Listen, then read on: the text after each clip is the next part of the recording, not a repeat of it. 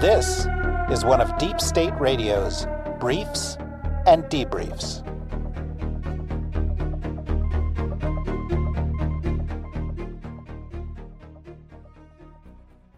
Hello and welcome to the latest episode of National Security Magazine. I'm your host, David Rothkopf, and we are joined today by an old friend of Deep State Radio, Colin Kahl, who is co-director of the Center for International Security and Cooperation at Stanford University and is the inaugural Stephen C. Hazy Senior Fellow at the Freeman Spogli Institute for International Studies there.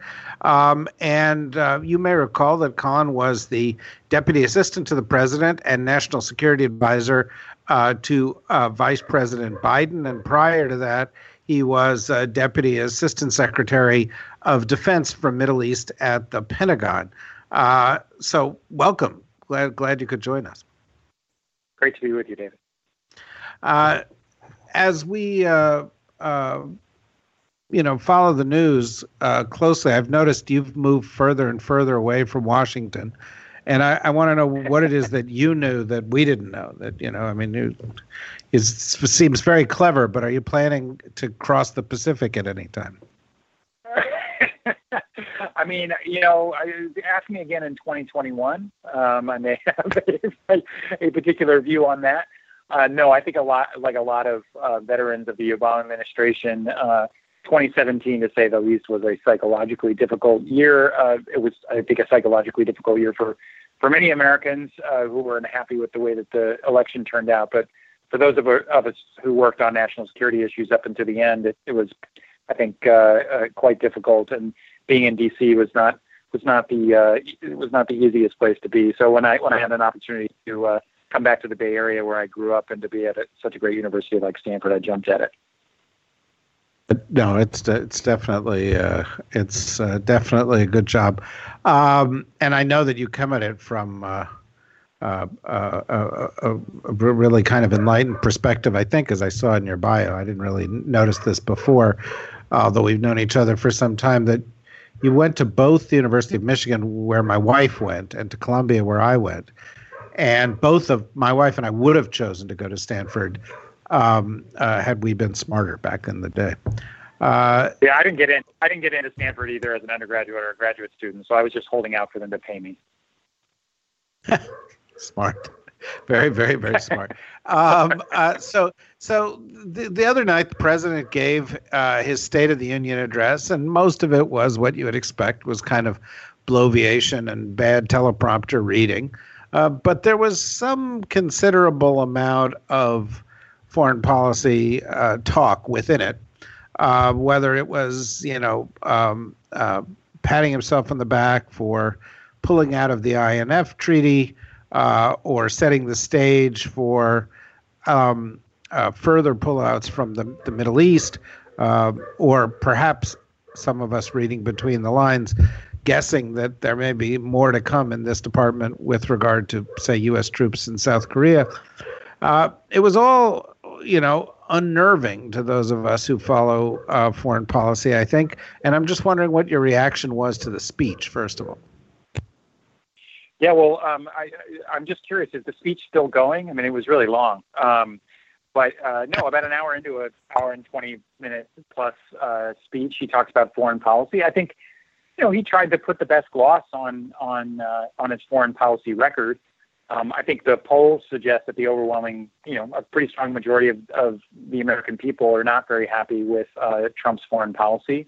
I think that if you look at kind of the ratings of the United States across the world, and look, foreign policy and international relations is not a popularity contest, but it does actually matter how we're viewed around the world. And you have Gallup polling from the past year that shows that respect in American leadership is now significantly declined across the world, and that the United States is now tied with China in terms of being seen as a world leader.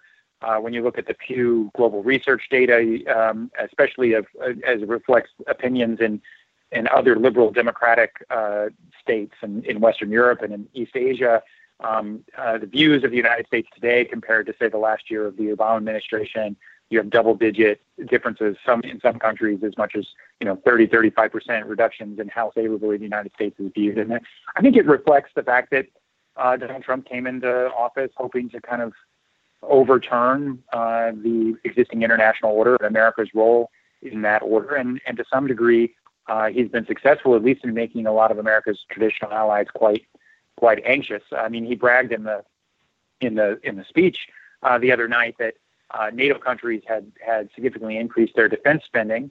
I think some of that is a trend that reflects things that were happening already.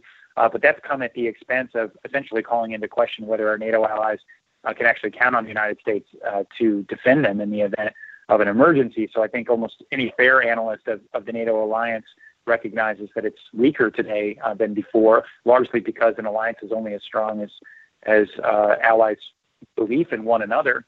And I think countries in Europe and elsewhere increasingly come to doubt whether the United States is willing to play a positive role in the world as opposed to kind of a narrowly nationalistic one. But anyway, I'd be happy to dive into any of the other issues he talked about in terms of, the INF or Afghanistan or North Korea or Iran or Syria or ISIS or all of the rest. I do think it is in general interesting, and I'm sure your readers will have taken note that the State of the Union happened in relatively close proximity to the intelligence community releasing its annual unclassified document on worldwide threats. And if I suspect most of your listeners haven't read the entire 42-page document, but I have. And what struck me is that on issue after issue after issue, the intelligence community essentially has concluded that what Trump is doing around the world is making us less safe. And so I think that's a problem. Yeah, no, I read it and came to the conclusion that this was the most scathing indictment of the president to date. But the one thing we both know is that the president didn't read it. And, correct. Not only does that, carry with it the problems of him not having intellectual curiosity or seeking to learn from these things, but it also underscores the problem of the dysfunctional relationship between the president and the intelligence community. Actually, between the president and national security professionals more broadly, the intelligence community, defense community, and the professional military, and the diplomatic community. Have you ever seen a period where it was as dysfunctional as it is now? No, I haven't. I mean, I think obviously there have been times in which the use of intelligence and the conclusions of the intelligence community and how that's intersected with our political ecosystem has generated enormous controversies. Whether it be, the fact that the intelligence community didn't see 9/11 happening, or the Bush administration didn't pick up on the warnings that did exist. Obviously, there were the controversies over Iraq WMD and how that intelligence was used by the Bush administration.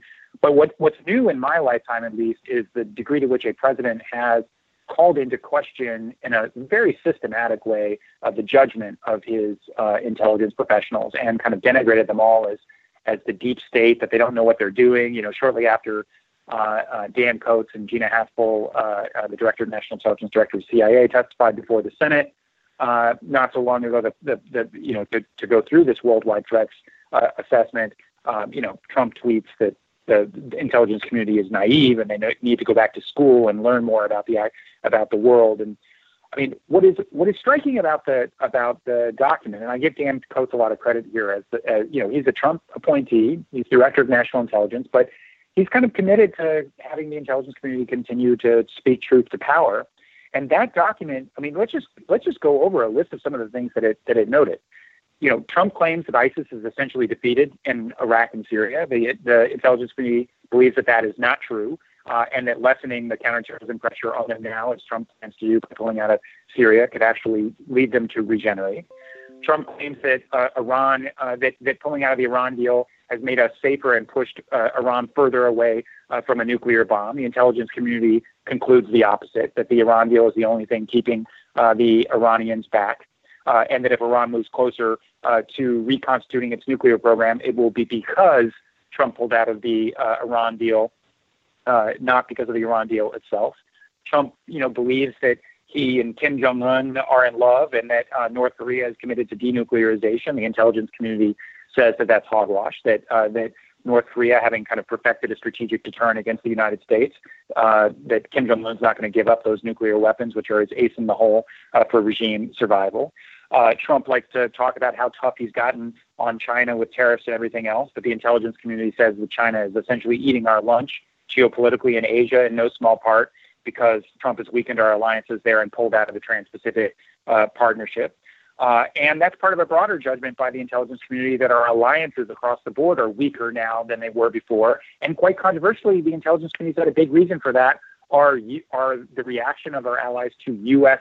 security and trade policies under the Trump administration. And as those alliances get weaker, the intelligence community concluded not only is China eating our lunch in Asia, but Russia feels emboldened in Europe.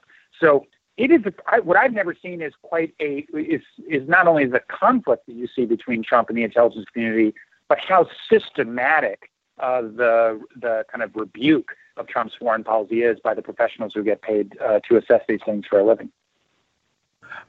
They're systematic. You know, there's a tendency among some of people who are colleagues of ours who are professional foreign policy and national security observers to, when there is a new president, to want to talk about a doctrine or a strategy, you know, and people write, this is the Trump doctrine or whatever. And we, by the way, in Deep State Radio, we've established a penalty jar. So, you know, you have to put $5 into the jar every time you suggest there's a Trump doctrine, because there's nothing really typically that, you know, coherent about the actions of the president. They're very impulsive. But if there's one where there is a pattern, speaking, you know, picking up on your use of the word systematic, that you could have discerned during the State of the Union, you can discern in the critique embedded in the intelligence community report, it's that the president is trying to dismantle the international order that has served the United States so well since the end of World War II. He's gone after the security alliances that were core to that order, NATO and the alliances themselves with individual allies. He's gone after the international financial institutions that have been a core part of that, and in fact has just now appointed a guy, David Malpass, to be the new head of the World Bank, or proposed him to be the new head of the World Bank, who is actually spoken out as an opponent of the World Bank and of the IMF, and his desire to see them rolled back, and sees them as too much big international government. John Bolton, who had been the ambassador to the UN, has similar views towards the United Nations. Trump has expressed similar views towards the United Nations. Trump pulled out of TPP. He has, as we said, pulled out of the INF agreement. He pulled out of the Iran nuclear agreement. He's sort of undercutting the legal frameworks and treaties that have been part of this thing. And as he has done all of this, he has also embraced the primary rival adversary that we've had during the course of that 75-year period, which is Russia, defending them, giving them benefits, protecting them, even providing cover for their own attack into U.S. democracy. We get caught up a lot in the news and headlines and indictments and sort of the scandalous side of this thing.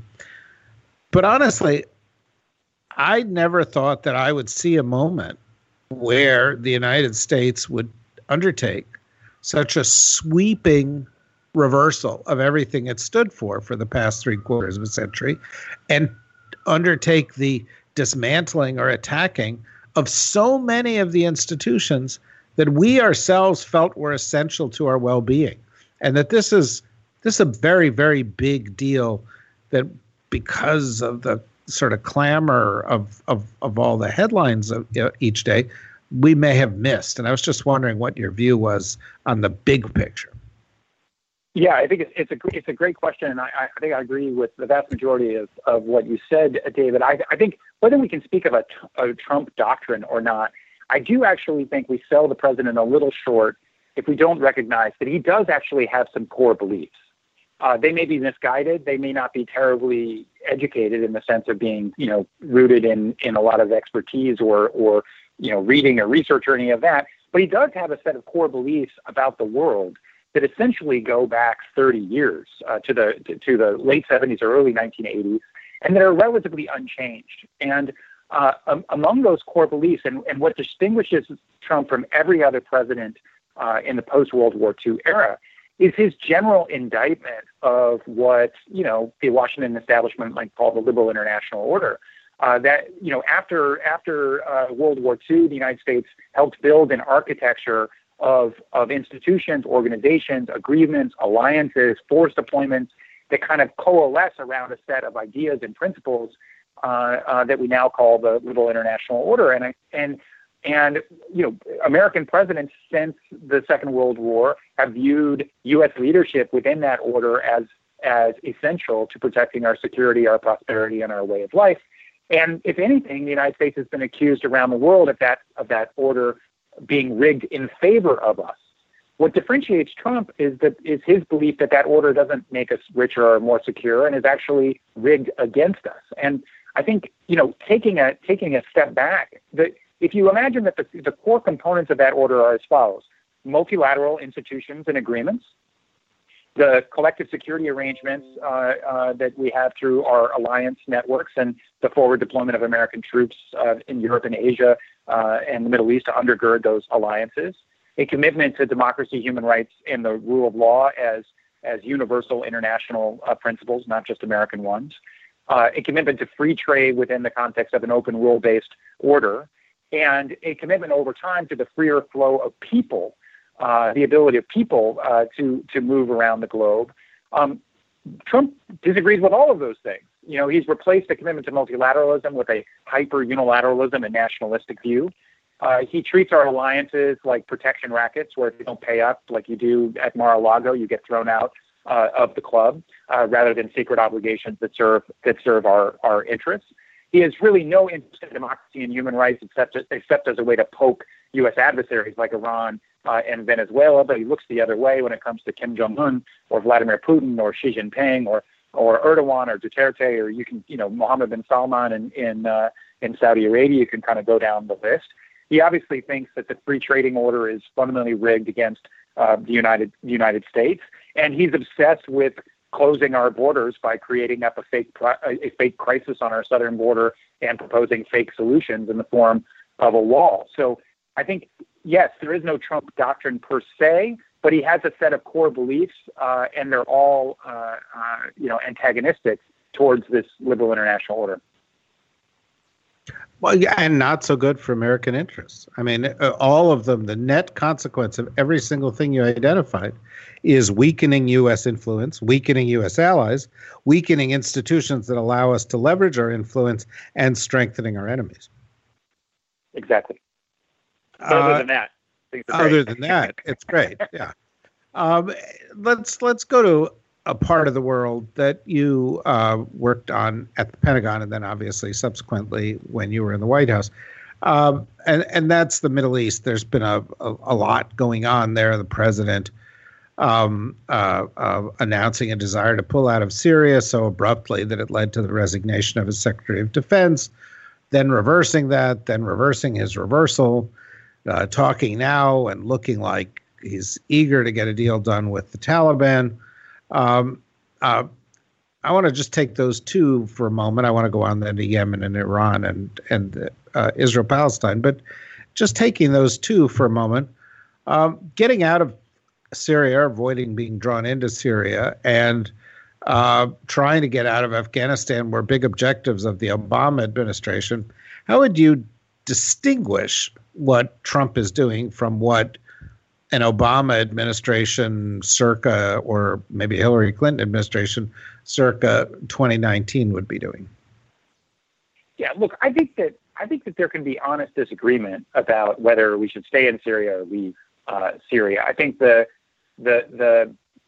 criticism that I think is impossible to rebut is the fact that Trump clearly has no strategy and they have no process undergirding the strategy. So in the lead up to his announcement that we were leaving Syria, you had U.S. officials all over the place in terms of what our objectives were. So U.S. military officials and our special envoy at the time for the counter-ISIS campaign, Brett McGurk, who also resigned in protest after this announcement, largely talked about the narrow goal of the sustainable defeat of the Islamic State, not just the defeat of the territorial caliphate, but putting in place the political, economic, and other dimensions necessary to keep ISIS down once their territorial caliphate was dismantled. Then you had other officials, of course, John Bolton, most prominent among them, suggesting that American troops were going to be there forever, or at least until the point in which there was no longer a shred of Iranian influence left in Syria, which I think most Middle East analysts would tell you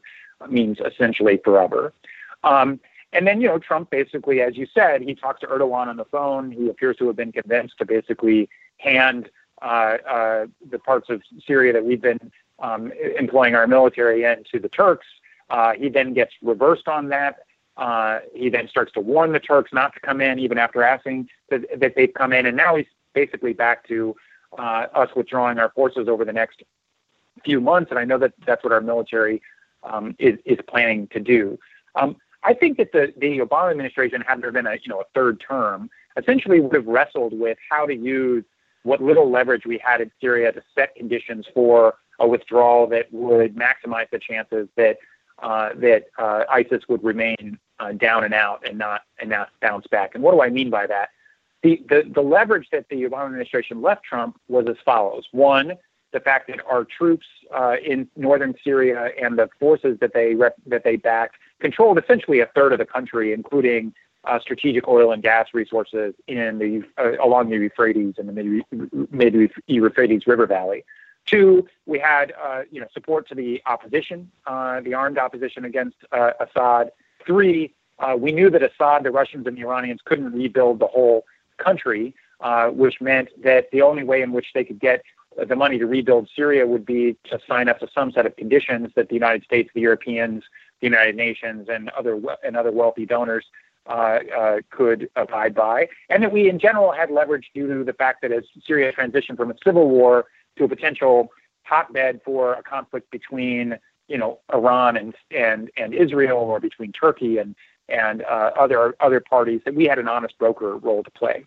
So those were all parts of leverage. It wouldn't have been enough to get Assad out, but it might have been enough to shape a political outcome and to bring some money to bear on reconstruction to help address some of the things that might otherwise let the Islamic State bounce back.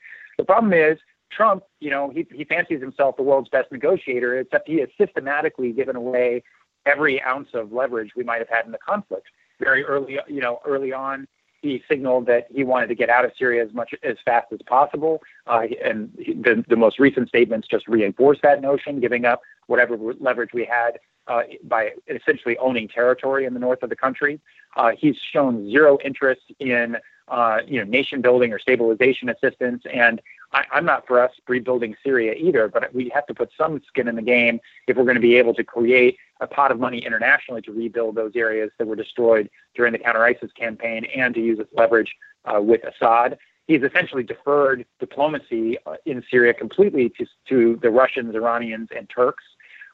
And we're not playing an active diplomatic role in the region beyond giving kind of Israel a green light to continue to strike targets, Iranian targets inside of Syria. So my biggest critique is not necessarily that we're leaving Syria, but that there appears to be no other aspect of our policy that's designed to limit the possibility that we might have to go back, 2 years from now, 5 years from now, as the Islamic State comes roaring back. And that was essentially the judgment of the intelligence community that we were talking about earlier. Okay, so one of the other, major achievements of the Obama administration was the Iran nuclear deal. And of course, one of the first priorities of the Trump administration was pulling out of that deal. But it seems that that's not quite enough for them. And they have rattled sabers and drawn closer to the Saudis, despite the Khashoggi incident, despite the horrors of Yemen. And they've done this with the encouragement of the Israelis. And it looks to me like, we could be in a situation where tensions with Iran ratchet up during the next couple of years. Does it look to you like they're teeing that up? And are you worried that this is one of, the top tier flashpoints that perhaps a under pressure Trump administration might turn to, if not exactly in a wag the dog scenario, then at least in a scenario where they're sort of playing along a theme that might also happen to prove a distraction. Yeah, I do think it's something I worry about. I'm a little torn here because I think all else being equal, I don't actually think Trump wants another big war in the Middle East. I mean, he talks tough, but I don't think he wants another war in the Middle East. I do think there are some in his orbit who would be more comfortable with having a military confrontation with Iran. I would certainly put John Bolton in that category. Mike Pompeo probably also fits in that category. And some of the voices for restraint, such as Jim Mattis, it's ironic, of course, that Jim Mattis, a noted Iran hawk, was a voice of reason on Iran in the Trump administration, but that's the role that he played. So I think the administration itself is a split mind on the value of a military confrontation with Iran. A pathway to possible war, I think you could identify three. One is that Iran pulls out of the nuclear deal because they're not getting enough economic benefit from it with U.S. sanctions. They restart their nuclear program, and that creates a kind of spiral of U.S. and Israeli military threats to bomb the program with Iranian nuclear advances, and you kind of get back into the situation we were during the first term of the Obama administration, where a war with Iran launched by the United States, or even more likely Israel, was a very real possibility. I think that scenario is probably not terribly likely because I think the Iranians are willing to muddle through the next 2 years and try to see if Trump loses in 2020. I think Iran is enjoying the fact that geopolitically Trump's withdrawal from the Iran nuclear deal isolated Washington and not Tehran. That the Europeans, number one goal on Iran policy right now is to try to circumvent U.S. foreign policy as opposed to work with Washington to contain Iran. And obviously the Russians and the Chinese and other international actors are also happy to try to keep Iran afloat. So I think Iran is hurting economically, but they've been through tougher economic times before and are probably likely to try to just grit it out for the next 2 years and not do anything provocative on the nuclear front.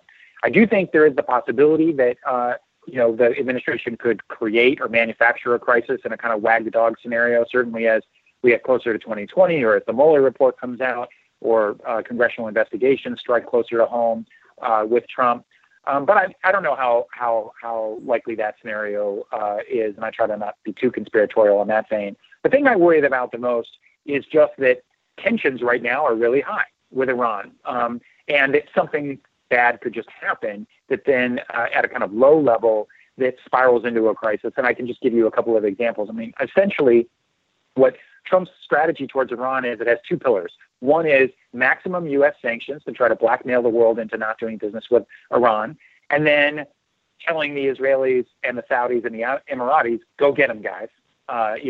Green lighting the Israelis to do as many strikes as they want in Syria, not doing very much to control escalation with the Saudi coalition in Yemen, and essentially giving the green light to our traditional allies in the region to push back on Iran militarily as muscularly as they see fit.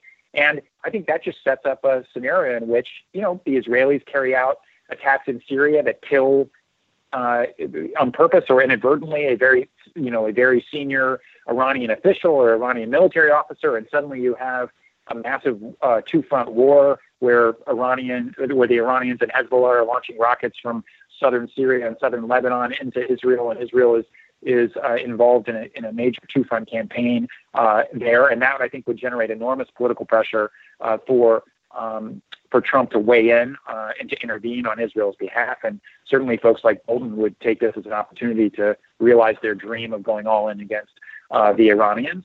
Or maybe you have an incident between Iranian naval vessels and American naval vessels.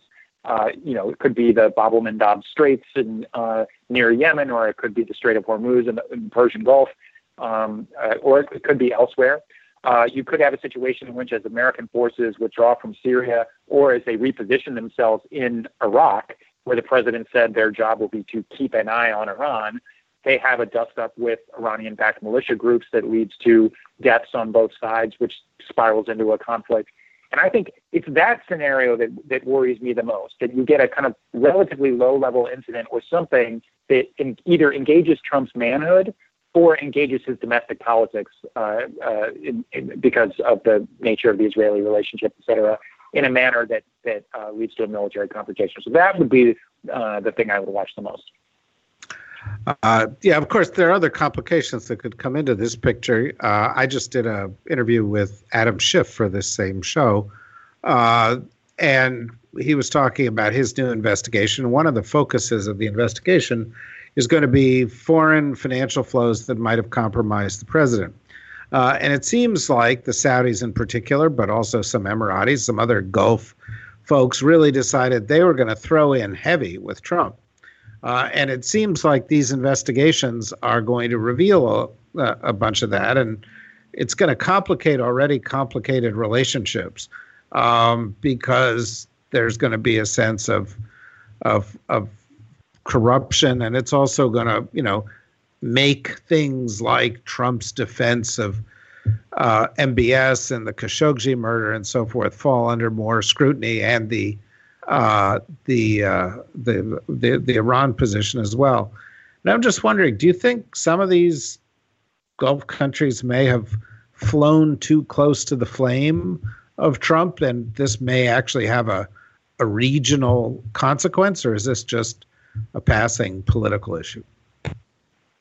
Well, I think there's a lot we still don't know, but the early indicators suggest that they may have flown a bit too close to the flame. I think you saw as we got closer to the 2016 election, late summer, early fall of 2016, a lot of eagerness from the Saudis, from the Emiratis, but also some people in their orbit who also intersected with the Trump orbit, people like Eric Prince and other opportunists, to, in essence, try to approach the Trump administration, I should say the Trump campaign, as we were approaching the election, to try to get closer and closer to them. Now, whether that ultimately crossed the line into something inappropriate, I guess we'll have to see. I think where you're likely to see a lot of shady things happening was essentially during the period of a transition. I think that when not just the Saudis and the Emiratis, but also the Qataris, when they looked at the incoming Trump administration, they saw a lot to recognize in them. Essentially, this was a businessman who essentially ran a family business and did so in a way that suggested you could invest in that person and that person's family or that person's business and curry favor, which is much of the way, by the way, that politics is done in many parts of the world. We call it corruption here. It may be corruption technically everywhere, but it's also normal politics for a lot of these states. So I think that this is I suspect why prosecutors are looking into foreign donations to the inaugural committee. Trump's inaugural committee. I suspect that Adam Schiff's committee will focus a lot on that and others. But I do think that the Saudis, the Emiratis, and the Qataris were competing to find favor with the Trump transition team in very aggressive ways. And, whether money changed hands in inappropriate or illegal ways, I think is something to be determined. But it would not surprise me at all if a non-trivial portion of the Mueller report, whenever it's announced, not only talks about Russian meddling and shenanigans there, but also focuses on the Gulf states. The Netanyahu government, they love the Trump administration. You probably saw the images of Prime Minister Netanyahu putting these huge billboards in Jerusalem and Tel Aviv, plastered on the sides of buildings, of him grinning with Trump. While there's been an extraordinary embrace by the current Israeli government and Trump, I think in a way that smacks a lot of people as quite brazen partisanship. I think that there's a buffer in the case of Israel because of the deep well of bipartisan support there is for Israel in the U.S. Congress and among much of the American electorate. I don't think that the Gulf states, the conservative Gulf monarchies, have the same reservoir of support either in Congress or among the American public. In fact, I would argue that if anything, the Khashoggi murder and the scandal that arose around that was an indication of how much there is a degree of kind of distrust and suspicion of the Saudis and others just below the surface that can kind of easily rear its head under certain circumstances. So if it turns out that some of the Gulf states did cross crossed some lines, political lines, legal lines, to help Trump in any way, or to engage in corruption with the Trump administration, I think it's something that could be quite costly for our relationship with those countries. Yeah, and of course, Yemen doesn't help. And I think there's a growing view within the Democratic majority in the House and with a number of the folks who may be running for president on the Democratic side, that we've been a little bit too enabling in that regard. Maybe when I offer a brief comment on that, we're going to have to wrap up in 5 minutes. Yeah. But I mean, no question. I mean, you've already seen, a resolution passed in the Senate, essentially calling for U.S. assistance to the Saudi coalition in Yemen to be cut off. I mentioned that intelligence document earlier, the Worldwide Threat Assessment. There is actually a section on Yemen that focuses on what a grave humanitarian emergency it is, and it puts some blame on both sides. But it essentially says that if Yemen if the Saudis and the Emiratis don't dial back their activities and they continue to escalate in Yemen, you're likely to see, a humanitarian catastrophe that could put millions and millions of lives at risk. So that's just yet another area where the intelligence community was essentially saying, yeah, there's blame to go around. The Iranians are meddling. The Houthis are not good actors. But when it comes to the humanitarian urgency, the onus is really on the Saudi-led coalition to try to de-escalate things. And I think a lot of people in Congress are mindful of that. As I said, there's only a couple minutes left before we go. I was wondering, what's the status of the element of all of these kind of Trump plots and so forth that touched you and your family? I recall there was an instance where there was an Israeli firm and that they were trying to dig up dirt on you and another member of the Obama team, and that sort of faded from the public view. I was wondering if there had been any progress on it. So not a lot of progress. It'll be interesting to see if this is an issue that ultimately gets taken up for oversight by the Democratic House. They obviously have a lot of things on their plate.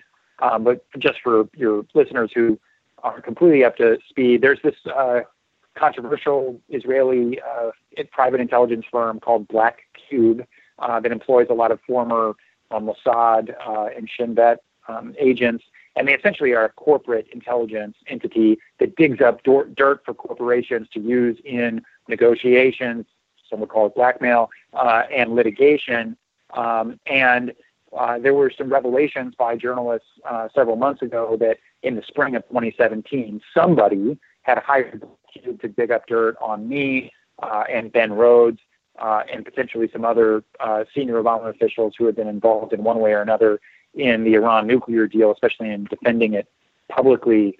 And there were assertions made early on that whoever hired them had connections to Trump world. Now, I think we don't have any evidence that Trump aides directly hired these folks. I do think we have some circumstantial evidence that people kind of in the wider Trump orbit may have been behind hiring a foreign firm to spy on former officials. But as of now, I think the investigation is pretty stalled unless Congress takes up the mantle. But I hope they do. Don't you think that you're a little bit too boring and nerdy to be the subject of this kind of an investigation?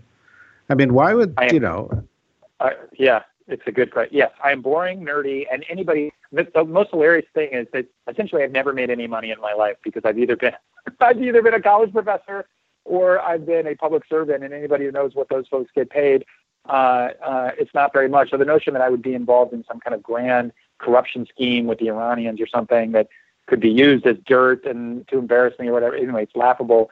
But nevertheless, yes, I'm boring. And also, I mean, the reality is I'm just not very important. And of all the people to kind of go after on the Iran deal, I mean, I was a vocal proponent of it. I remain a vocal proponent of it. But, I was pretty low on the totem pole in terms of the decision makers in the Obama administration actually responsible for the deal. So there's not a lot of it about it that makes sense.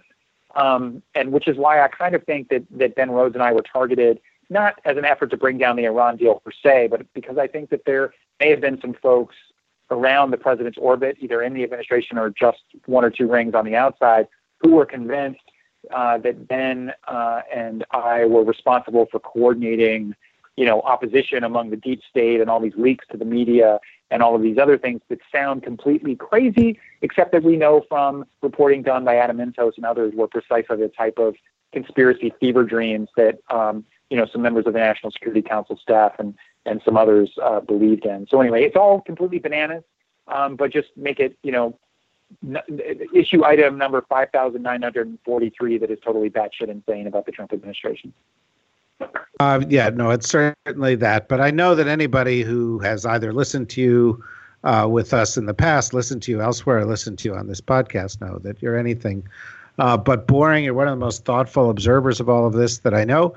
And I could go on and on and on, but we do try to keep these things to about 40 minutes.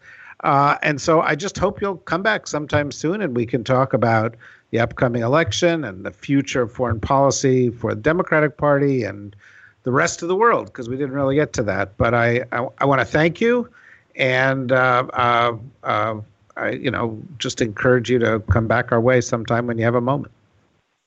Yeah, it was fun. Anytime. All right. Thanks a lot, Colin. And that's it for this edition of National Security Magazine.